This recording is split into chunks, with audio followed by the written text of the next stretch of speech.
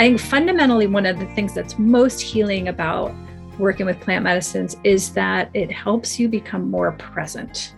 And just by becoming more present, we cure a lot of the things. A lot of the manifestations of disorders that we have are based on not being present. So, for example, depression tends to be people who tend toward depression tend to have a high degree of rumination, meaning they're always in the past. They're in these loops. They're chronically, thinking things, thinking old stories, thinking scripts. I should have done this. I should have said that.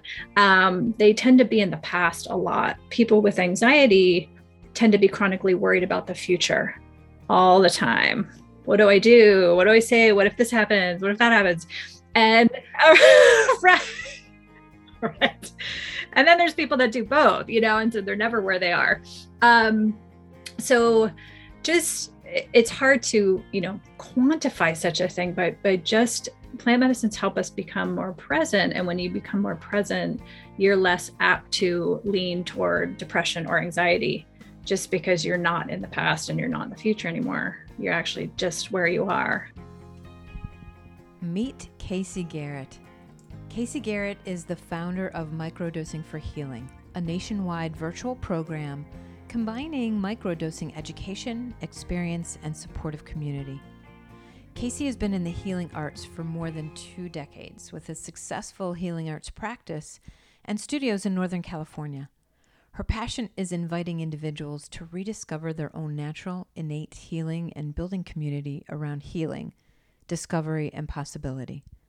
The topic of our podcast today is microdosing with plant medicine and the incredible work that's being done at Johns Hopkins and in numerous cities around the country that have decriminalized and even legalized mushrooms as medicine.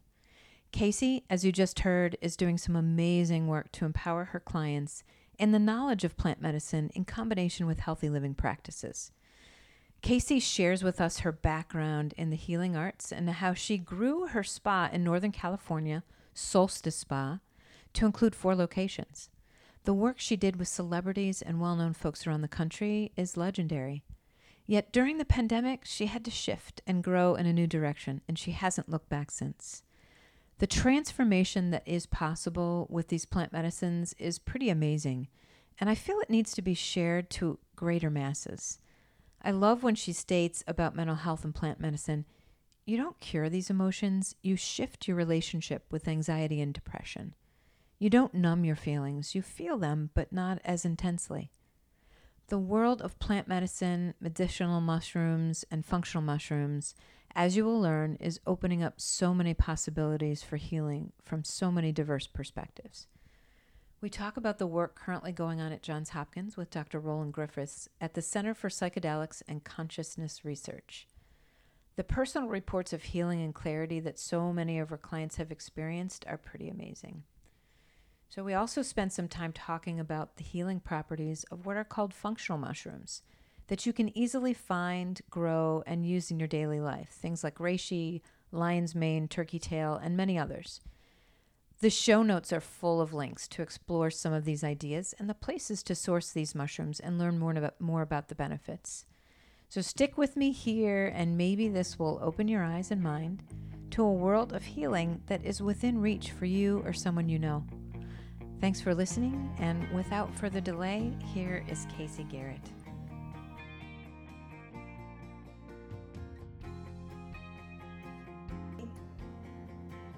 So welcome, Casey. I have so many questions. I just want to jump in, but I know I'm going to have to slow myself down and just, let it flow.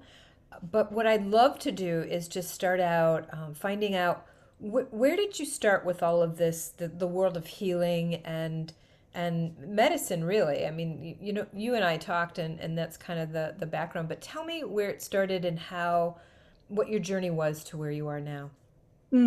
Happy to. Thank you so much for having me. I'm so happy to be here with you all. Yeah, it started very early for me. Luckily, I kind of knew even as a child that I wanted to do something in medicine or health or healing. And so as a kid, from the time I was very small, I always wanted to be a doctor. I thought I would grow up to be a doctor. And I was a ballet dancer and an athlete. And I grew up on the East Coast. And, where I grew up at the time I grew up, there was physical therapy or orthopedic surgery, or that was kind of what body work was, that I was familiar with. It wasn't until I moved out to California as a young adult that I kind of stepped into this world, a whole new world, and a whole kind of paradigm of quote unquote alternative healing. Right. And there began kind of my career. And I instantly felt kind of kindred spirits with teachers I met and mentors. And so early in my 20s, I kind of embarked in beginning in somatic therapies. And then that just expanded out into many different modalities and practices from there. Hmm. Great. Yeah. So definitely it's interesting you're the second person, or maybe actually the third person that's really been interested in dance that moved into the world of health or body work, which I can understand the body work part of it. I also know someone who moved into nutrition and health from that perspective. But dance really gives you an appreciation of your body in ways that you never thought about. Absolutely. Yeah. I think later in life, my dance affinity moved into yoga practice, which is now a very, very important part of my life. I do yoga daily. And yeah, it's having that relationship early on as a child when you're an athlete or a dancer. You are in your body. You understand what it is like to move through the world being embodied, being in touch with your body, being able to communicate with your body. And dance is so exacting, especially ballet. Your body's talking to you all the time. So one of the greatest ways we can heal is being in our body first. We coach a lot of people on that until you kind of sink down. A lot of us walk around in our heads Hmm. 24/7. Really getting into your body is one of the foundational aspects we teach people in the healing process. And but also thinking about like the athlete and being in your body, sometimes it's about pushing your body beyond what you should be pushing and not really listening to your body. So there is kind of a difference there when you talk about embodiment and then you talk about the athlete, because Right. so many people that are athletes push themselves to a place where it starts to become deterioration rather than healing. Yes, absolutely. I mean, you just described runners to a T, Totally. typically, and a lot of very competitive athletes. I worked with a lot of professional athletes, and it's only until they're injured do they start to really take care of themselves, and it becomes less about important performance and more about prevention. Yeah. That it takes an injury to do that. Right, Mhm. because you can ignore it. I mean, which I did. I ran on a hip fracture for about 2 weeks before I actually went to someone. And when they told me that, I thought, well, that's crazy. I thought I just needed to stretch more. Yep. That We was, would laugh. Runners are a unique species. Our body work team would always comment on, runners have the highest pain tolerance. They mm, can go, go, go, go. And they're like, oh yeah, I had a stress fracture for months and had no idea, and you're doing marathons. Yeah. right, right. Yeah. Mhm. Okay. So embodiment, that's wonderful. So you started out in the world of medicine and embodiment and kind of getting a sense of the body, and then moving into massage and body work Mhm. and energy work. And then tell me, like, I mean, you became pretty successful with what you were doing. Tell me that journey. Yeah, I was really blessed. I had a really beautiful practice developed. I based my practice in San Francisco, but I had a very international clientele, from lots of East Coasters, and I worked with a lot of professional traveling teams, professional athletes. Um, and yeah, after that practice, that gave me, fortunately, the ability to open our first studio. So that's how that began. And then my practice then grew from body work and somatic base to meditation, to yoga, to plant medicine, to sound healing, and many, many other modalities, with the intention of really treating the whole person, Hmm. not just the physical body, but also the mental and emotional and spiritual parts of ourselves too.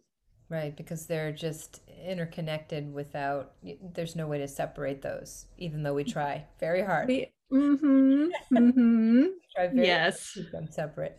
So tell me the name of your studios and what happened as you grew and worked more, you know.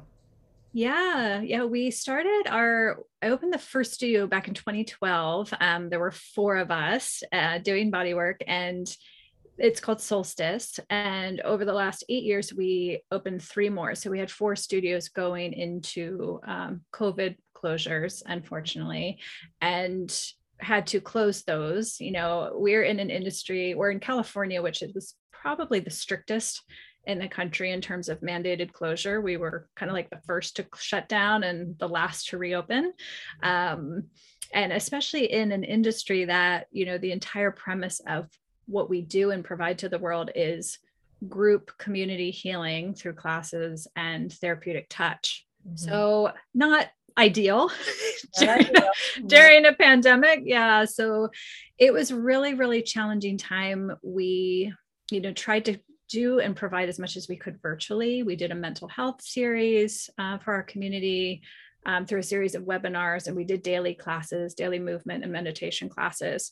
But in the end, it was such a long closure. We were closed for over 450 days, our movement studios. So had to come to the difficult decision to close the brick and mortar end of our business and move entirely virtual, which is eventually how I met you through some of our new virtual offerings and courses. Right, Yeah. right, right.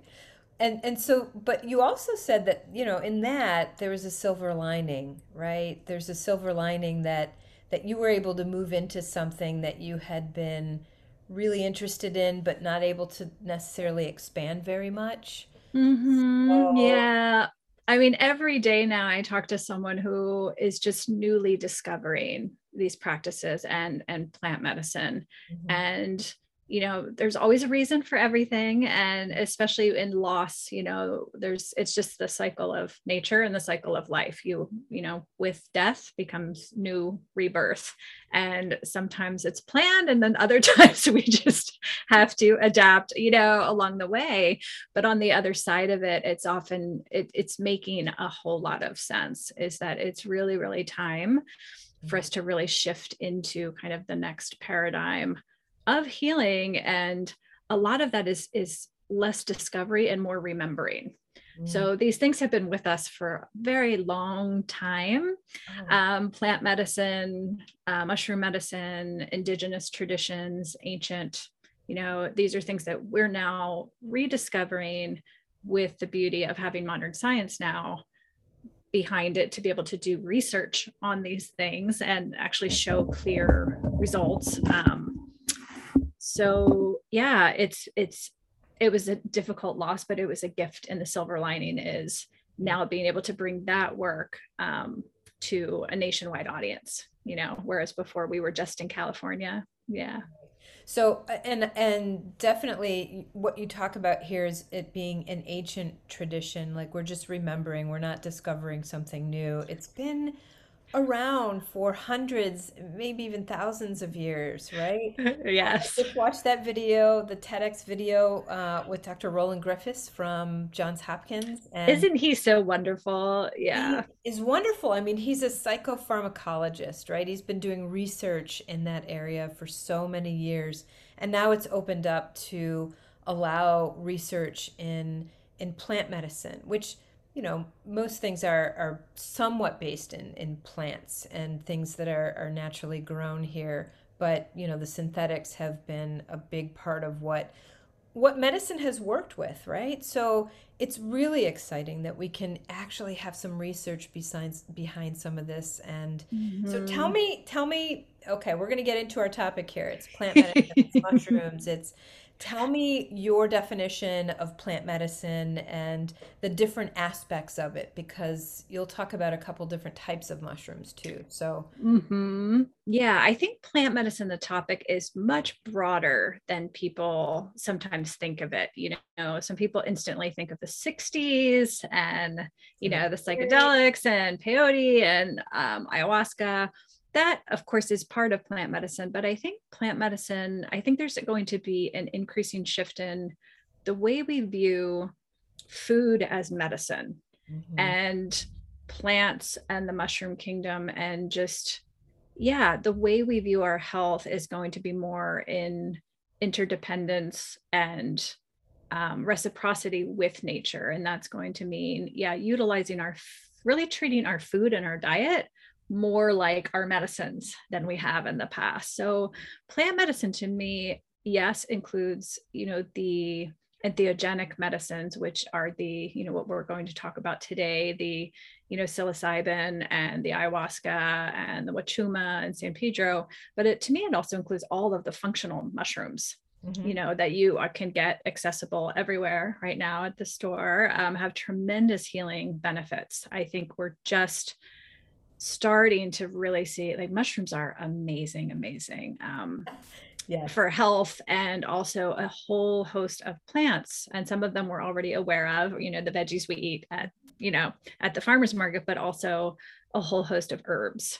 Hmm. I think we're going to increasingly utilize them for medicinal purposes beyond just spices and seasonings. Which Yeah. again is an ancient practice, but we kind of let go of it. We forgot about it. We just like we disconnect from our bodies, we disconnected from that ancient world of healing that information is known. And something that you said about connecting and food is medicine and getting back to nature. I just saw Mm-hmm. what you had posted on Instagram, which was a while ago. I was just kind of checking out a few things from Mm-hmm. Joseph Campbell, where it says the goal of life is to make your heartbeat match the beat of the universe, to match your nature with nature. So beautiful. Mm-hmm. And that's energetics as well, because we're combining some of these things, and there's energy in the plant world, there's energy in us, there's energy everywhere, and we're trying to match that so that we're not fighting against it. And by functional mushrooms, you're talking about shiitake and chaga and reishi and the things that you can always Exactly. cordyceps Mm-hmm. that you can get now and use as Mm-hmm. an elixir or okay, good, good. Mm-hmm.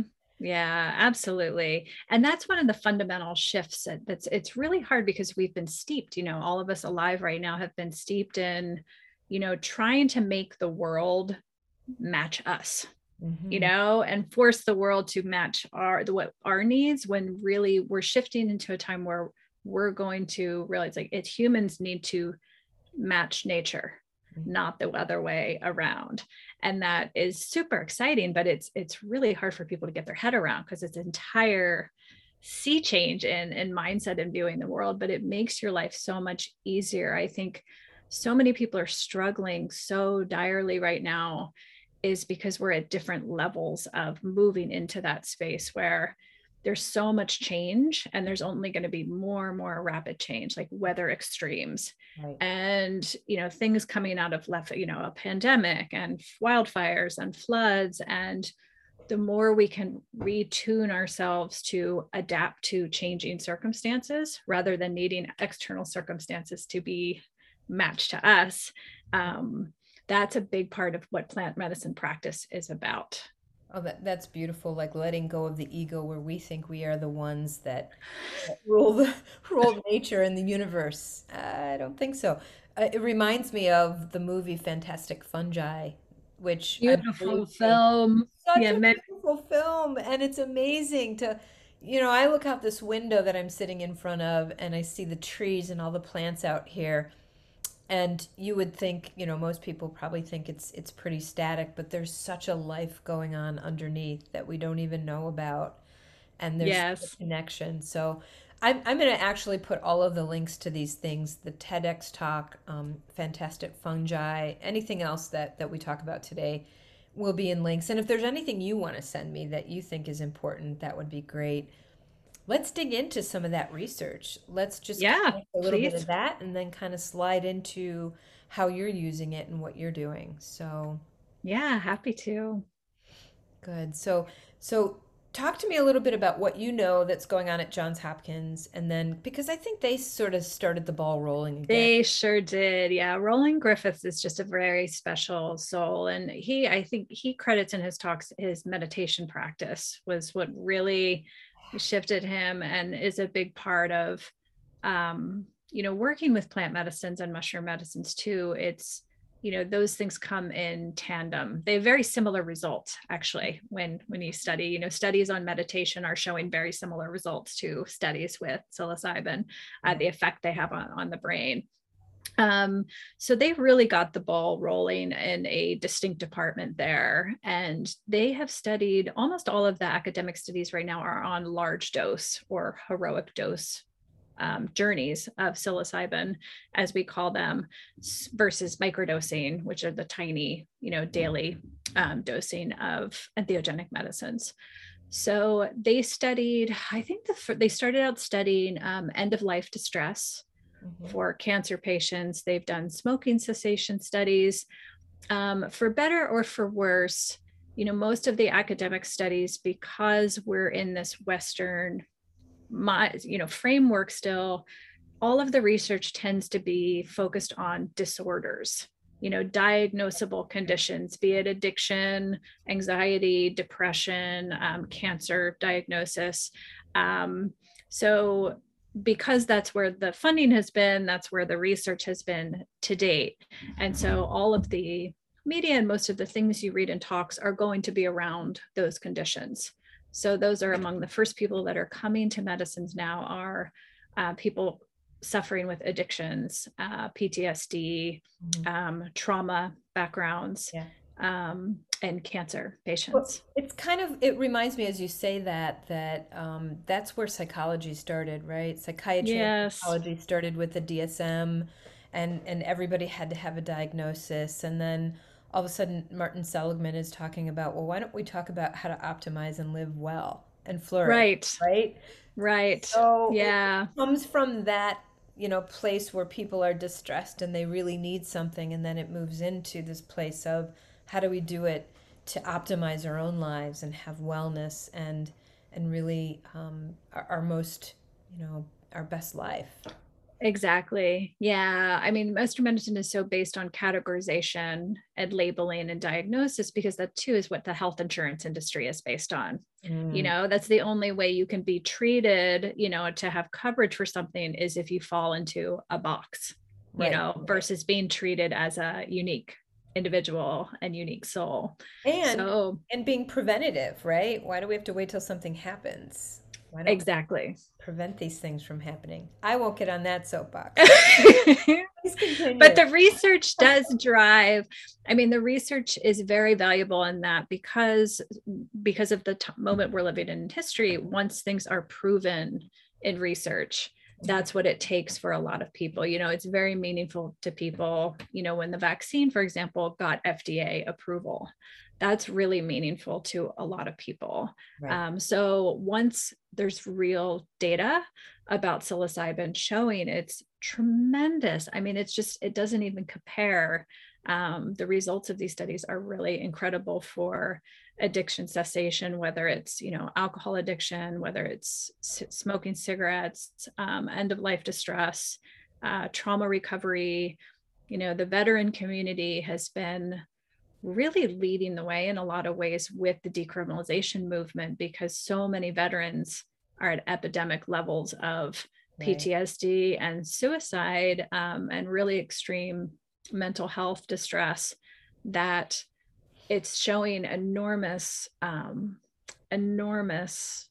positive outcomes for veterans. And so they and along with the research and scientists have kind of been pushing this movement forward. Right. And that's what Dr. Roland Griffiths said. I mean, he, having been a researcher and scientist in psychopharmacology for so many years, he's never seen, the results that he's seeing with this, which is pretty darn amazing for somebody like that. Which also, again, as you say, it brings respect to what he's trying to do. It opens people's minds who may have been a little more closed because they need those statistics. And I do think evidence-based information is important in a lot of ways. That's kind of what drives people, and that's what's going to open up this world and hopefully allow it to be more accessible to people who need it, but also who want it and want to optimize. Yeah, one of the beauties of it when you hear Roland Griffiths talk and some of the other academic researchers is, what they're finding. They were delighted and astounded by the physical results of the studies.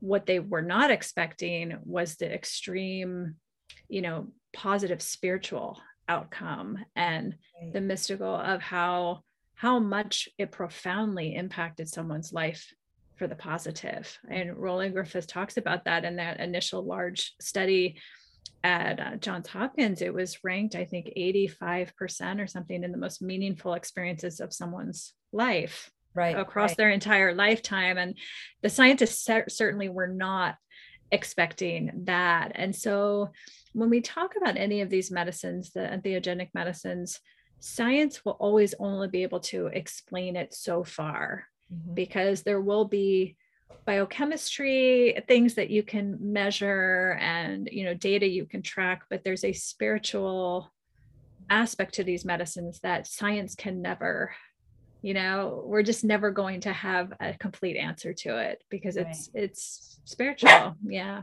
Yet the more people that you have who are experiencing that are people, that's going to open up that idea for other people, right? So the more you have people that said, I didn't expect to have a spiritual experience, and then they come out saying, I had this amazing mystical experience that has stayed with me.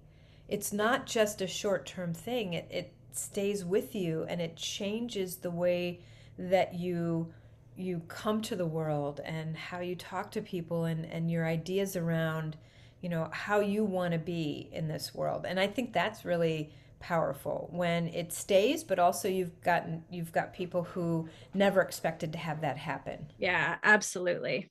Absolutely. And that's why it's so transformative across society right now. We're so distraught, we're so divided. It's such a challenging moment to live in right now. I think most people who are alive right now, this is probably the most challenging moment we've ever lived through. So I don't think it's a coincidence that these medicines and nature is kind of coming to our aid right now, to our aid as a species, as a society, and also for the planet too. We're kind of reaching that critical point where very soon, if we haven't already, we don't have that much longer to kind of get things back in balance. So the timing is rather divine, that they're showing up now because we need transformation. Well, and that also was another thing that people said about the research that he was doing, was that they had this profound sense of unity, that we are all connected, that we're all one, and that, I don't feel separate anymore. I feel that sense of unity and connection. And you're right. What we need in our world right now, because we are very disconnected from each other and polarized. And it is divine intervention that it's coming now. It's a natural need. So now that we've talked a little bit, tell me some of the things that you have noticed or that from research that people have experienced. What are the shifts? What are the changes? What are the transformations that people are seeing? Yeah, I mean, it's beautiful now. I love that we're on kind of the edge of this emerging field and this practice, because there hasn't been that much research. And so a lot of we're discovering it real time. It's like citizen science, and it's more qualitative and like seeing people's experience. So I've now worked with over 100 people with microdosing practice, which is working with these medicines, but in a more smaller dose supplement type relationship. So the idea being that over time you accrue similar benefits of the medicine as a larger dose experience, but spread out over time. So the difference is, kind of like having a daily meditation practice or a yoga practice versus like going to a yoga retreat once a year and having, a tremendous shift and epiphany versus, having a daily practice. So, oh my goodness. So we've certainly seen with our participants, the things you read about, like the research that you read about, uplift in energy, uplift in mood, a shift in your relationship with depression and anxiety. Oftentimes when you read about, psilocybin in these studies cures depression, it cures, and it doesn't really cure having emotions. You still want to have emotions, but what happens with people is when you work with medicines, you shift your relationship with your depression. So you might feel sad, but it doesn't overcome you in the way it used to. So we've seen those things. Less drinking, less junk food eating, better mood, more mental clarity, all the things you read about. But we've also seen tremendous shifts in, emotional things, spiritual aspects, things that they just haven't studied yet, and some things you just can't study. Tremendous deepening in intuition, a clarity and effortlessness of your energy in terms of, what do I get up and do today? Well, it just becomes less of a mental activity and more of you feel your way through your life versus overthinking your way through your life. Yes. I think fundamentally, one of the things that's most healing about working with plant medicines is that it helps you become more present. And just by becoming more present, we cure a lot of the things, a lot of the manifestations of disorders that we have are based on not being present. So for example, depression tends to be, people who tend toward depression tend to have a high degree of rumination, right? Meaning they're always in the past. They're in these loops. They're chronically, thinking things, thinking old stories, thinking scripts. I should have done this. I should have said that.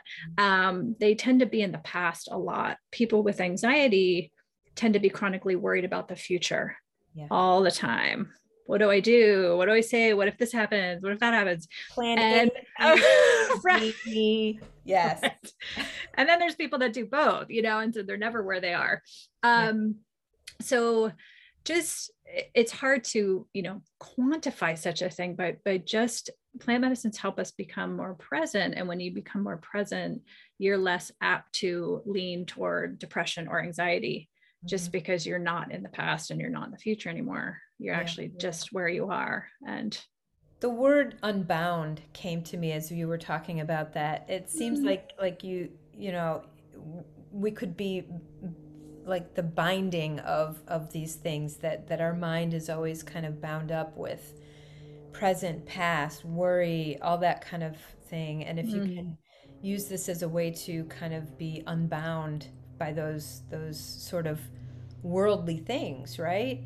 And I think, when I became much more interested in this, it's always something that's sort of been in my mind, but meditation has been a really strong practice for me for a long time. And when I read Michael Pollan's book, and as you mentioned, it's like a deep meditative practice. It's very close to what you can get with meditation. I thought, oh my gosh, that's really interesting. Like, I want to know more about that. And really thinking about, I love what you said, that it's a shift rather than a cure, because in functional medicine, that's kind of what, the Western world really wants. They want the cure. They want the pill. They want the diet. They want the thing that's going to just make everything better. And what we're always trying to do, at least I am as a coach, is try to help people understand small little shifts in thinking, shift in presence, shift in how I come to a problem or an issue or something that's going on in my life. And so it's not so much that cure. So I love the way that you're talking about it as a shift rather than a cure, because I do think it's education, right? Helping people understand that there isn't a panacea for it that's going to just make it all go away, because we need feelings. We need to have that. And we numb them now. Right. Numb them with our minds or activity or drugs or whatever it might be. You have to be present for them. Yeah. And that's, being open to, that's what makes us human. That's being able to experience the full humanity and spectrum of life. A lot of our modern society, we're so terrified to feel sad or grief or fear, or we distract ourselves with work, we distract ourselves with food. Most addictions, I think, are chasing, Avoidance avoidance of, those less uncomfortable feelings. But we can't, once we get rid of those, we get rid of the really beautiful parts of life, which is the experience of awe and wonder and joy and delight that is available in the everyday. And so, most of us, I think, we want that like safe middle. And so it's a little bit daring to kind of really step into your health and healing fully and embrace the full range of emotion. But that's what life is about. And it's, once you're on the other side of that, it's so well worth it. And I think plant medicine practice is very similar to functional medicine in that it's embracing a new participatory healing versus a passive, waiting to be fixed, waiting to be cured, waiting for a certainty. We're chasing the certainty. COVID's a perfect example. We don't even really seem to care if it's like, we know for sure it's true. We just want the certainty of believing something is true, right? And like, that's enough. And we do that with so many things in our lives, and kind of being okay with the mystery of life and being okay with, what's uniquely true for us, and using our intuition, and really participating with our own body, with our own healing and our own practice. It's going to be different. Like, each person has their own medicine. Each person has their own practice. For one person, it's going to be meditation. Another, it's swimming. Another, Qigong. It's really treating the individual in a partnership capacity.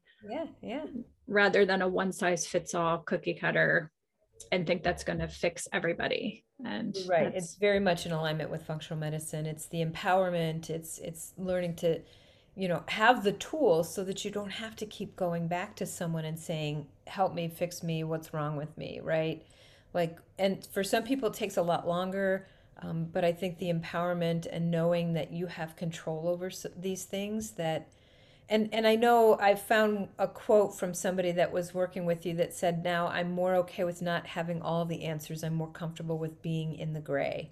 Yes. And that's amazing, because how much of us, we want, it's either black or white, right? We need the answer or we don't have the answer. We got to do this or we got to do that, right? Yes. How do we learn how to be a little more comfortable with being uncomfortable, or just letting go and being in that moment of, I'm not really sure what's going to happen, but I'm just going to kind of trust, not in a way that you're just slunking down on your couch and just ignoring life, but you're still present, but you're not pushing it in a way that you need this specific answer. Yeah. I think when we focus on your own individual health, a lot of people are like, oh, there's something about that sounds self-absorbed or selfish in that. And it's not. It's actually so extremely the opposite. It is the number one most giving thing you can give to the world and everyone you love, is taking care of your own health. Because when you take care of your own health and you are fully whole in yourself, you're less apt to be affected by external circumstances. The changing and transition of times is, you're still able to, you have a different level of self-awareness of why you're feeling, how you hold your emotions. And also, you are whole in yourself. Like, you're okay with not knowing. You don't have to have all the answers. You're okay with uncertainty. You're okay with unknown. Like, I don't know what's going to happen, and that's okay. I'm fine right now. That's the beauty of presence. And so what you might think is selfish, taking an hour a day, to have a spiritual practice or a movement practice and a medicine practice, it's really the most giving thing you can possibly do for the world. Oh, it absolutely is, because you're a better listener, you're a better partner.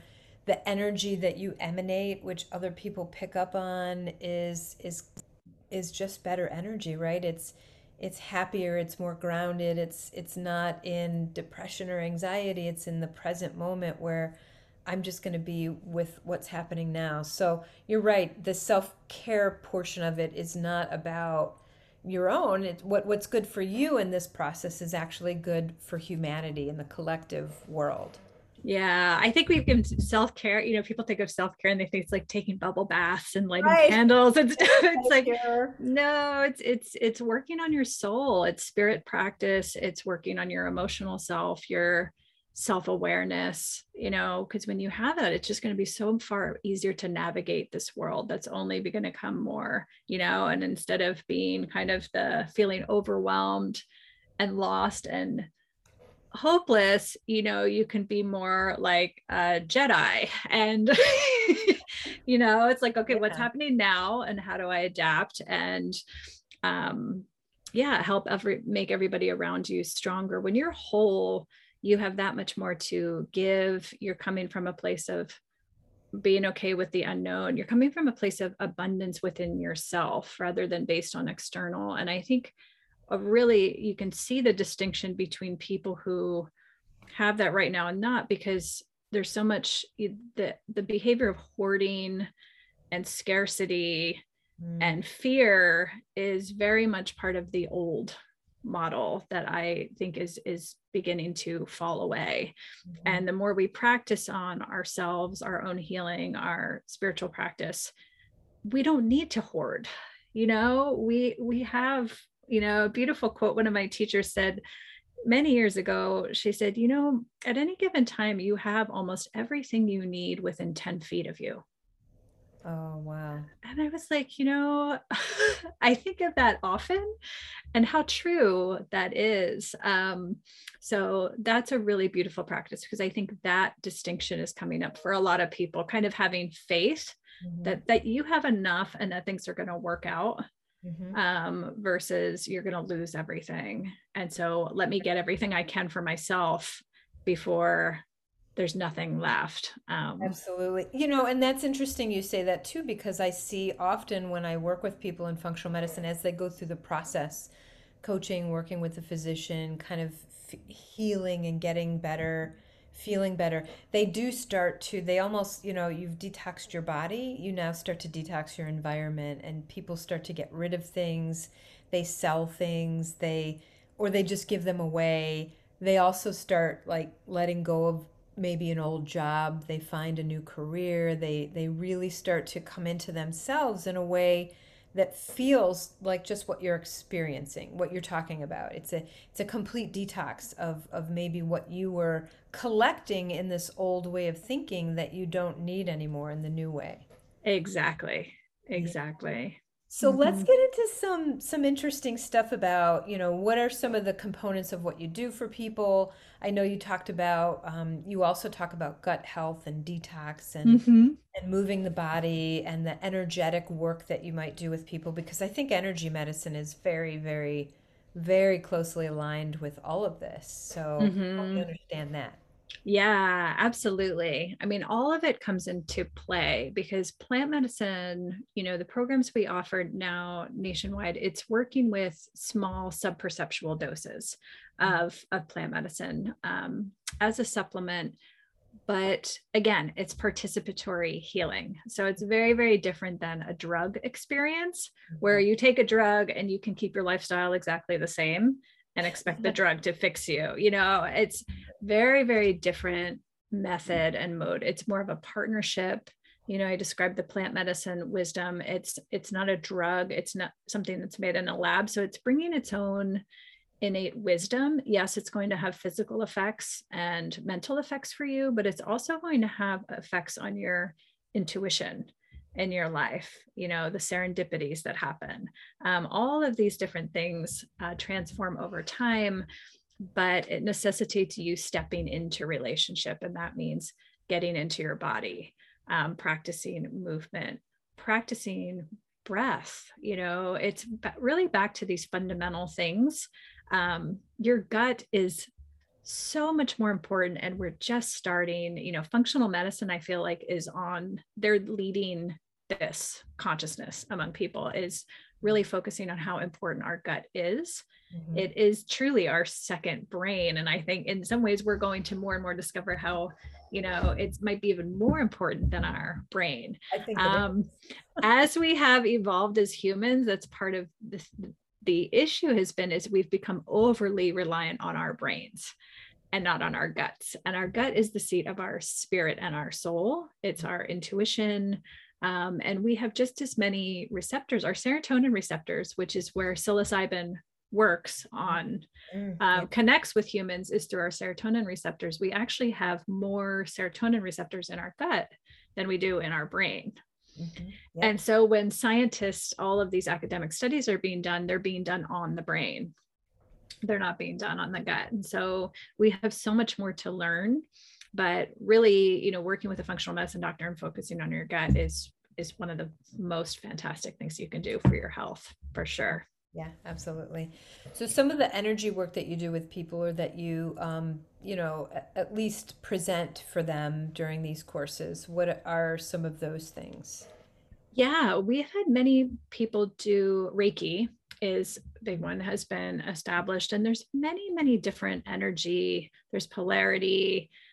There's hands-on healing. It's called many different things, but to me, fundamentally, they're all the same. It's really just opening up the body to energetic pathways, opening up your ability to receive, to give, and know when your energy is blocked. I mean, that's kind of the premise of acupuncture, acupressure.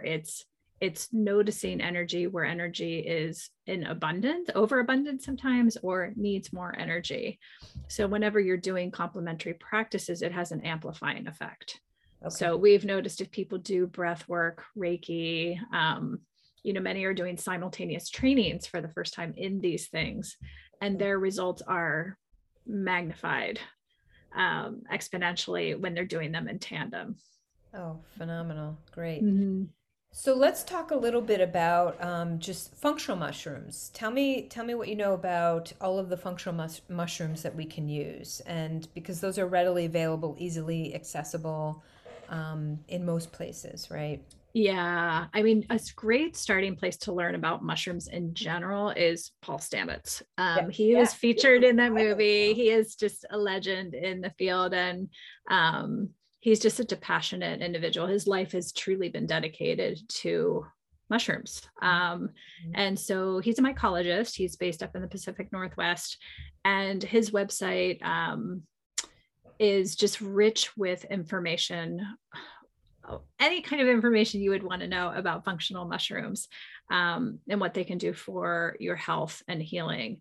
So it's beautiful. There's turkey tail to reishi to cordyceps to chaga, and across the board, they have different medicinal benefits. Mm-hmm. We call them tonic mushrooms. So it's not like you can take too much of one. So oftentimes you can stack them together. I really love combining lion's mane, is one of my favorite functional mushrooms, with almost everything. Lion's mane is very protective to the nervous system. Mm-hmm. and brain health. So we have such an epidemic now with long-term living older and having brain deterioration, you know, from memory loss, dementia. So lion's mane is showing remarkable promise for long-term brain health, for memory. People who have been microdosing with lion's mane in our program have shown remarkable memory retention, being able to hold just more details in your mind, remember people, remember things.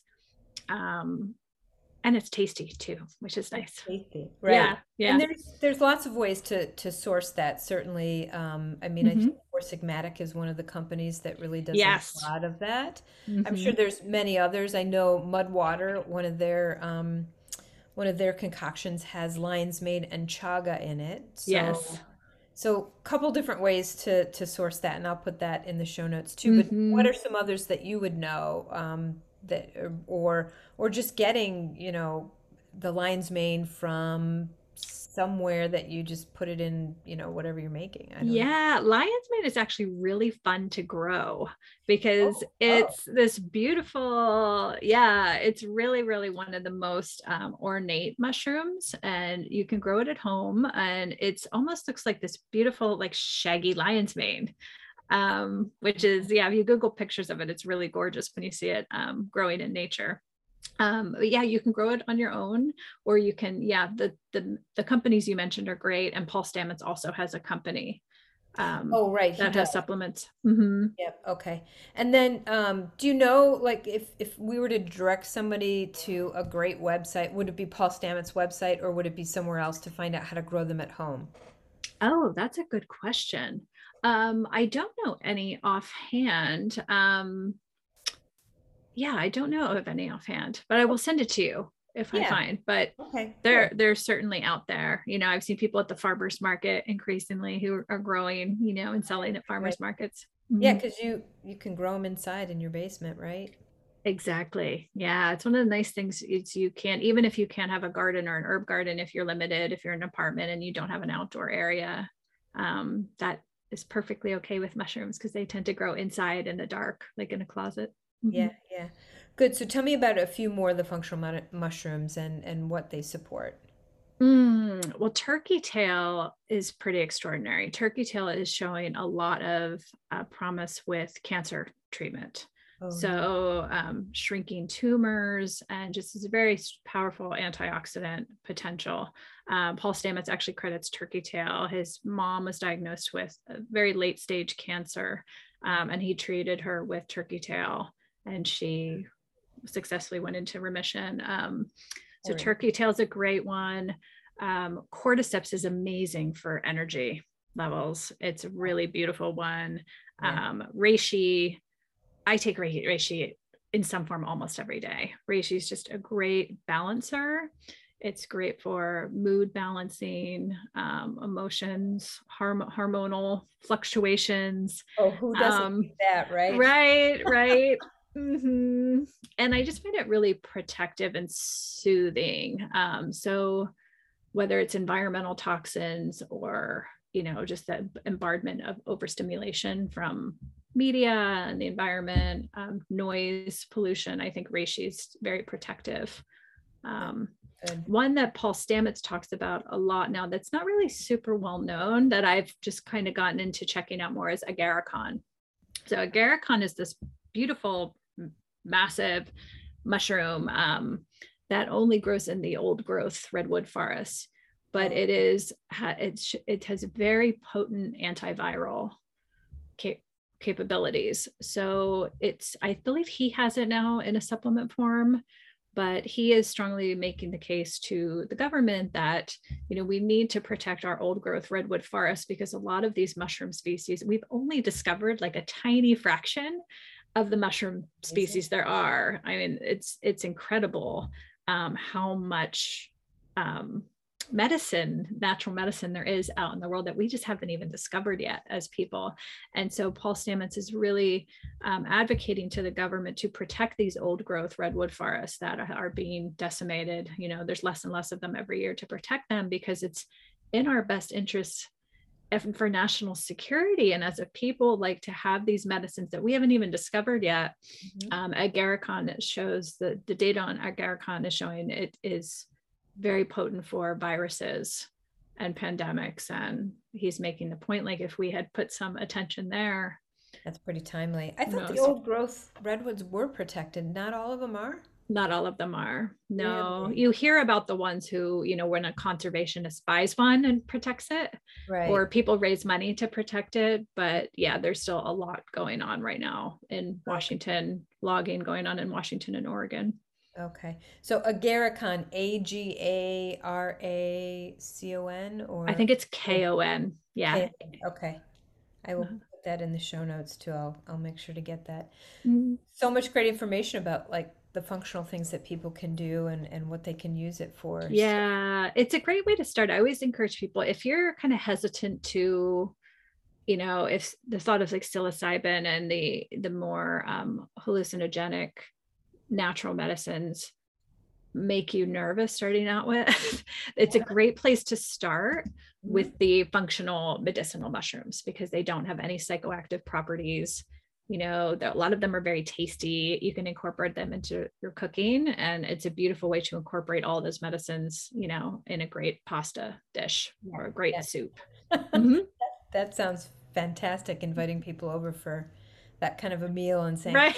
you're going to really chill out and you don't need wine. Right. Right. That's funny. My family would love that one. They're Right. always suspicious about what I put in my food anyway. So hopefully they will, maybe they won't listen to this podcast. So when I come over for dinner, they'll be like, what's in our meal? That's hilarious. Yeah. True. Mhm. So tell me, you mentioned when we spoke last that, growing up, you didn't really have any interest in drugs that were psychoactive or anything like that. That was just not something that you were an athlete, you were a student that was interested in academics. It wasn't something that you were interested in, and that's not what this is. This is not Mhm. about, you know, doing a drug and having a trip and that sort of thing. It's not from that perspective. Yeah. So tell me your mindset shift into this and what actually the microdosing is, because as you said, it's very small, what was the word you used? Perceptual, Sub sub-perceptual. perceptual. Hmm. Okay. Yeah, I mean that's exactly it. I was not only an athlete and I took school very, very seriously. So doing drugs recreationally was never interesting to me. And then in addition to that, I have a very, very sensitive nervous system. I started having seizures when I was 19, and I I kind of knew all along it was due to I just have a hypersensitive nervous system. Mhm. And I did all the tests, looking for biological sources or epilepsy and a diagnosis. And I was never able to receive a formal diagnosis. Um, but that too, I was always very cautious about what I put into my body because I knew I was going to have a more extreme reaction. So I did when I learned of medicines. Medicines have natural plant medicine as a way of calling to you. It's like you hear about them, or you keep running into them, or you meet people. If you put it out there, like it's so funny. And that's just how funny how mushrooms work. It's if you think about the way mushrooms thrive and grow, I mean, they've been here for, you know, far many millennia before humans have. They have lived through so many different extinction moments. And it's because they are the way they are. They live most of their lives underground, they're hidden, they're very nondescript, and then they only surface every once in a while. But they have this whole intricate underground web of life, and they connect all of life together. Mhm. And so we often joke it's called the mycelial network, is the underground network of mushrooms. And the way they work for people is very much the same way. So people who get called to medicine when it's time for you to find them. Um, Yeah. so I was introduced to them as a not as a drug, not that was going to give you special effects. I was introduced to them more for their therapeutic potential. And that's what piqued my interest is, we have all these things. We have, the greatest technologies and most cutting edge science in the world here in the United States, yet we are sicker than ever. We are more mentally unhealthy than ever. And we need something to really catalyze change.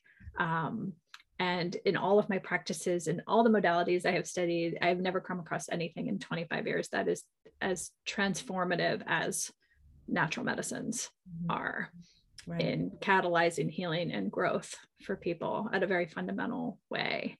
So when I started microdosing, is a pretty new concept and word. James Fadiman, who's a researcher from the 60s, who was kind of part of that wave of psychedelics in the 60s. He was a researcher. He primarily studied LSD, but he wrote a book, I don't know, maybe a decade ago or so, not too long ago, and he coined the term microdosing, which so Okay. it's new to popular, lexicon, but actually the concept of taking small doses of plant medicine has been in indigenous traditions and ancient cultures forever, you Right. know. Um, so in indigenous tradition, it's often called a dieta. So Yeah. dieta, dieta, and like a diet. Okay. And Oh. it is in indigenous tradition, it's taking small amounts of a plant medicine to prepare yourself for growth, for opening in consciousness, for spiritual experience. So that's pretty much what we're doing. Microdosing is just kind of a modern term for it. Right. Yeah. Yeah. So people come to it now for spiritual reasons, for mental reasons, emotional, as well as physical reasons. And I think when I started, it was probably honestly all of those things was what piqued my interest. And before I did it, I did what I described. I was nervous. So I started with medicinal mushrooms first. I kind of explored them, learned a lot. And then I just dove into learning about psilocybin and plant medicines first. Listened to all the podcasts, read all the books, learned all I could, and then experimented first, on myself. And it was profound. It really, the first 6 months of practice, again, everybody has their own unique experience with it. It's very, very individual. Medicines really meet you where you are, and your intention is so important. So if your intention is on physical healing, you will receive physical benefits and change. And same with nature and spirit. That was a big intention of mine. I've always been really close with animals as a child and in nature. And that has just increased exponentially with practice. Okay. Yeah. So walk me through a little bit of the idea around the legalization of it, the decriminalization of it, where it is legal and where it isn't, and how that works. Yeah, it's a really, really exciting time. It's funny when we record these things because today we're in September of 2021, but it's moving so quickly and changing so fast. Like 6 months from now, we would be having a very different conversation. So it's really exciting to be part of this movement right now, because it's really the people, just regular, yes, the science and the data and the research is driving it, but it's really people, just everyday people around the country that are really driving the changes. So the decriminalization movement is popping up kind of all over the country. Denver was the first place in the country to decriminalize within the city limits. Now we have Santa Cruz and Oakland, Washington, D.C. That's really interesting. I saw that. Yes, yes. And it's, again, driven by just people. And Melissa Lavasani is a mom. She actually worked for the government. She had a government job, and she had experienced really severe postpartum depression after the birth of her child. And it was out of desperation. She tells the story. And so she tried to do all the things. She tried medications and she tried talk therapy. And she was desperate. So she ordered some spores, took a chance, and ordered some spores, learned to grow at home off YouTube, I think. And that she credits microdosing and working with mushrooms to saving her life. Wow. And she became the somewhat reluctant face of the decrim movement in Washington, D.C. And during a time when it was really hard to collect signatures and ballot initiatives during COVID, she and her team did it. Wow. And they just passed decrim last year. It became law this year. So Washington, D.C., Ann Arbor, Michigan, has been at the forefront too. Somerville and Cambridge in Massachusetts. Okay. And then Oregon became the first statewide last year, passed an decriminalization initiative, and a legalization in licensed clinics will take place next year in the state of Oregon. So it's all happening very, very quickly. The government just a couple of weeks ago, the federal government authorized more money to put towards studying psilocybin. And again, I think the veteran community is having a huge impact, in helping educate the government and people in Congress how much these medicines are needed at this time and how effective they really are as compared to the traditional antidepressant model that we've been working with. Oh, absolutely. I mean, and then that is a big population that really struggles so much. I mean, you mentioned earlier the suicide rate. I mean, that's just, it's out of control in a lot Hmm. of ways. And so if they can, that's such a population that tugs at the heartstrings of so many people. So I think that if that's the way you can get there, that's a really good start. Exactly. And that's why it's so beautiful that they can attest, they all have personal stories. Right. The ones who are leading these veteran organizations in many cases were combat veterans, special force veterans who came back and were really, really struggling and suicidal. And it Yeah. was plant medicine they credit with saving their lives. And so now they're running these organizations. But because of their backgrounds and their credentials, the military and the government will listen to them. They're open to Yeah. hearing their stories, and in such a, everybody can get behind a veteran who has sacrificed so much. Democrat, progressive, liberal, Republican, conservative, we're all going Yeah. to get behind and support that person. Yeah. So A unifying group of people to really bring this to the forefront. Tell me, do you know anything about, and I know we're getting towards, almost like, well, I mean, actually, I think my timer is going a little bit long, but that's okay. I could talk about this stuff all day I long. know, so Yeah. did I. I told you I've got all kinds of questions, and then even half the questions I had, I had more as we went. Uh-huh. Um, but MDMA, tell me a little Mm-hmm. bit about that because it's not something I mean, I know a little bit about it. I've read a little bit about it. Even some clients have mentioned to me about, they would like to try and experience. It isn't something I really know much about, but help Mm-hmm. me understand that too. Yeah, I'm happy to share what I know. I'm certainly not an expert on MDMA. I have a lot of friends who do work with MDMA. MAPS, which is based in Santa Cruz, has been for years one of the leaders. Rick Doblin and his team have really been working very hard to get FDA approval for MDMA, and they're very close. Oh, So right. soon, hopefully, MDMA will be available by prescription and licensed for therapy as part of therapy. Okay. So that's my understanding of where it is legally. MDMA is a synthetic, so my work tends to be with natural medicines that are grown in nature versus the lab-based synthetics, Yeah. which MDMA is.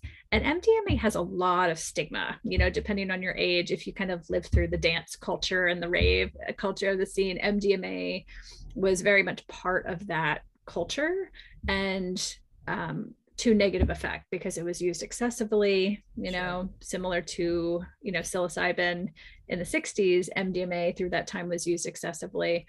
And the stigma comes from when overused, um, it overstimulates your serotonin receptors to the Mhm. point where you need more and more to achieve. So it does impact, at which natural medicines don't have that same impact. So therapeutic use in the hands of a licensed doctor in combination with therapy has Mhm. been the approach of kind of bringing it back into the mainstream. The people I know who work with MDMA, it's not a microdosing experience. So it's a larger, perceptual, if you will, feel effects. Um, but it's used with therapy because it's a lot of people I know, guides who I work with who use MDMA, call it heart medicine versus MDMA, which I think is such a beautiful name for it. Heart medicine, because its effects is it just allows people to be more open, in touch with their emotion, more self-aware. So it's wonderful for emotional trauma and healing, as well as couples healing and relationship healing, whether it's parent child or between spouses. A lot of practitioners and psychotherapists I know who use MDMA. It's in those applications. Okay. So it's gentle. It's very gentle and opening. So people too who are kind of afraid of, say, going to the jungle doing ayahuasca, which is, that is a big experience. Yeah. MDMA is a kind of more subtle, gentle, softer entry into psychoactives. Yeah. Interesting. I like so what you said about the synthetics versus the natural medications or natural medicine, Hmm. that it doesn't have the same effect in terms of needing more and more and more. So I think that would probably be somebody, I'm sure a lot of people have that question for you. Yes. If I do this, am I going to get hooked on this feeling that Yes. I have from this microdosing and want to keep doing it and then increase with it has no addictive properties to it, is what you're saying. Yes, it's not addictive, it's not habit forming, and you don't become reliant on it. Okay. Um, those that has been proven in research. However, most people, when we do even microdosing, it's recommended on a protocol, right? So it's not something you're doing all the time. Right. Just like journeys, you're not doing journeys and deeper experiences all the time. Um, so it really depends on, again, your unique self and your dosage and how much you're taking, where you're at in your life, and frankly what you're working on. Are you working on a pretty pronounced mental or emotional condition, or are you quote unquote, what we call healthy normal, just looking to optimize your life? And so all of that will be impacted by that will inform the protocol that you use. Right, right. So what do you see in terms of this in you mentioned something about upending the world of healthcare and pharmaceuticals. So where do you think this is going to go? Because I know in the functional medicine world, supplements now are being taken over by big pharma companies. They have all these offshoots of supplement companies, and so getting away from that isn't really, I mean, I suppose if you're supporting something that's a little bit more natural and it's a supplement, that's definitely better than medications and synthetic products that have a bunch of side effects. But Yeah. yeah, you're smiling. This is such a big topic, timely topic right now, because we're in between, we're in this like gray area right now before decriminalization and legalization happening, and so it's ripe for control, right? That's the question, is like, who gets to have these medicines, who gets to use these medicines, who gets to administer these medicines, who has the right? Right. And it's all about control, and it's all about profits. And so there are many, many, many psychedelic pharmaceutical companies in the mix, have raised money, they're poised and ready to move into the market.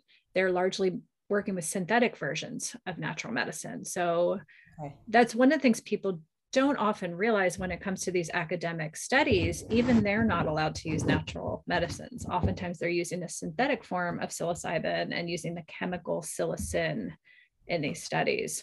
So Because it's on one hand, I think it's more controlled, yep, and more specific when it's done in a lab. And then there's the question of, if it's run through a pharmaceutical company and you say you can get a prescription for MDMA or psilocybin, then you have to get a prescription, and it limits it to other drugs, where that's fine if you have health insurance in this country and fit in all those boxes and quote unquote have a diagnosable condition. But Yeah. what about all the people who don't have that access? Right. And it's what makes it really, another layer when it comes to psilocybin and mushrooms is psilocybin mushrooms are available everywhere. They're so accessible, they're so easy to grow. You don't have to worry about scarcity or overuse like you do with we are destroying the rainforest to get the timber, or the Pacific Northwest to get the timber. Peyote is very rare, the cactus, and so we have to worry about the mushrooms. That's not the case. Mushrooms you can grow yourself easily, at home, and make your own medicines. So that is vastly jarring and upending to the systems that be. If you can grow your own medicines and you don't need to have health insurance, you Yeah. don't need to have approval, from a certain sect of society. So in terms of their accessibility and able to reach, the millions of people who need them, mushrooms don't have that barrier. To True. me, the big question is what I'm focused on, and when I talk to many, many other people doing medicine work, is how do we provide the support? It's not really quote unquote administering the medicines, because you have your own individual relationship with the medicines. It's Mhm. really what people need in the process of the support in their growth and their healing. And Right. so that's what when we talk amongst ourselves, that's really what we're talking about. It's not necessarily how to the most number of people get these medicines. It's really how do we support people in their process and their growth in the Which is process. Yeah, which is what you're doing with your group and the community that you create with Yeah. it, because that's Mhm. so important to have that community that people are connected to each other, and especially because it's a spiritual experience, right? And you're kind of growing. And as we talked about, that energy that shifts is really dependent. We are you become this, well, you don't become, you realize that we Yes. already are all united and all energetically connected. So the work that you're doing, supporting the community piece, is really the most important part. To me, it is. Yeah, it's fundamental, and it hasn't been part of our Western framework for a long time. Our Western framework has been, take this pill, go home, here's your prescription, and maybe, just maybe, we'll do some one-on-one therapy where it's you talking in a Right. room. The group healing aspect has really been lost along the way, but in, again, in indigenous tradition and ancient culture, it was a huge part of healing, is just coming together to share our stories, or through music or through dance or through culture. The culture of a society, I think, is a reflection of the spirit and souls of the individual people in that society. Yeah. So we can see that, when we walk around in our towns and our cities, what what exists is a reflection of us. And I am very hopeful that as we shift the paradigm of healing and the way we live and what's important to us, we will come to reflect, a more meaningful, connected way of living with the earth than we Yeah, are now. Yeah. that's your mission statement. Mm. Maybe the last thing would be the Grow Gift Gather. Talk to me a little bit about that. Yeah, absolutely. So largely the decriminalization movement has been largely based on that thought or sentiment. So legalization is very different in that it's something is not against the law.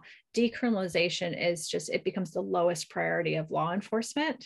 Mhm. So it's in some ways faster, because a lot of our towns and our cities and our states have very archaic and arcane processes to make things legal again. So in the meantime, decriminalization was really powered by the people. It started out as a very, very grassroots movement that spread all around the country. And so each town and city can have its own chapter of decriminalized nature. And the Grow Gift Gather is really based on the individual having a relationship with the medicines for their own personal use and healing. So Mhm. grow means you can grow small quantities for your personal or sacramental use at home for yourself. You can gift them, you can share them um, with friends and loved ones.